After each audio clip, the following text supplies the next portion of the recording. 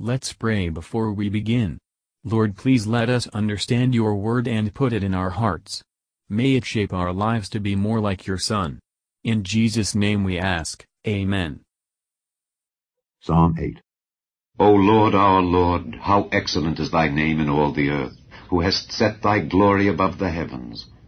Out of the mouth of babes and sucklings hast thou ordained strength because of thine enemies, that thou mightest still the enemy and the avenger.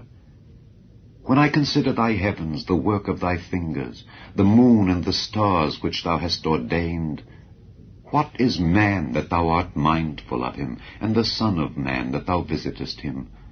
For thou hast made him a little lower than the angels, and hast crowned him with glory and honor. Thou madest him to have dominion over the works of thy hands. Thou hast put all things under his feet, all sheep and oxen, yea, and the beasts of the field, the fowl of the air, and the fish of the sea, and whatsoever passeth through the paths of the seas. O Lord, our Lord, how excellent is thy name in all the earth. Matthew Henry Commentary on Psalm chapter 8, verses 1-2. The psalmist seeks to give unto God the glory due to his name. How bright this glory shines even in this lower world. He is ours, for he made us, protects us, and takes special care of us.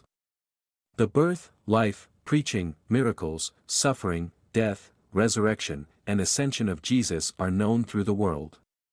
No name is so universal, no power and influence so generally felt, as those of the Savior of mankind. But how much brighter it shines in the upper world.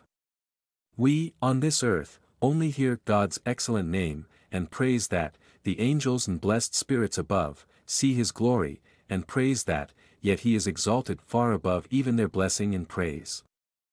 Sometimes the grace of God appears wonderfully in young children. Sometimes the power of God brings to pass great things in his church, by very weak and unlikely instruments, that the excellency of the power might the more evidently appear to be of God, and not of man. This he does, because of his enemies, that he may put them to silence. Verses 3-9. We are to consider the heavens, that man thus may be directed to set his affections on things above. What is man, so mean a creature, that he should be thus honored? So sinful a creature, that he should be thus favored? Man has sovereign dominion over the inferior creatures, under God, and is appointed their Lord. This refers to Christ. In Hebrews 2 verses 6-8, the Apostle, to prove the sovereign dominion of Christ, shows he is that man, that Son of Man, here spoken of, whom God has made to have dominion over the works of his hands. The greatest favor ever showed to the human race, and the greatest honor ever put upon human nature, were exemplified in the Lord Jesus. With good reason does the psalmist conclude as he began, Lord, how excellent is thy name in all the earth, which has been honored with the presence of the Redeemer, and is still enlightened by his gospel, and governed by his wisdom and power. What words can reach his praises, who has a right to our obedience as our Redeemer? Thank you for listening, and if you liked this, please subscribe and consider liking my Facebook page and joining my group Jesus Answers Prayer.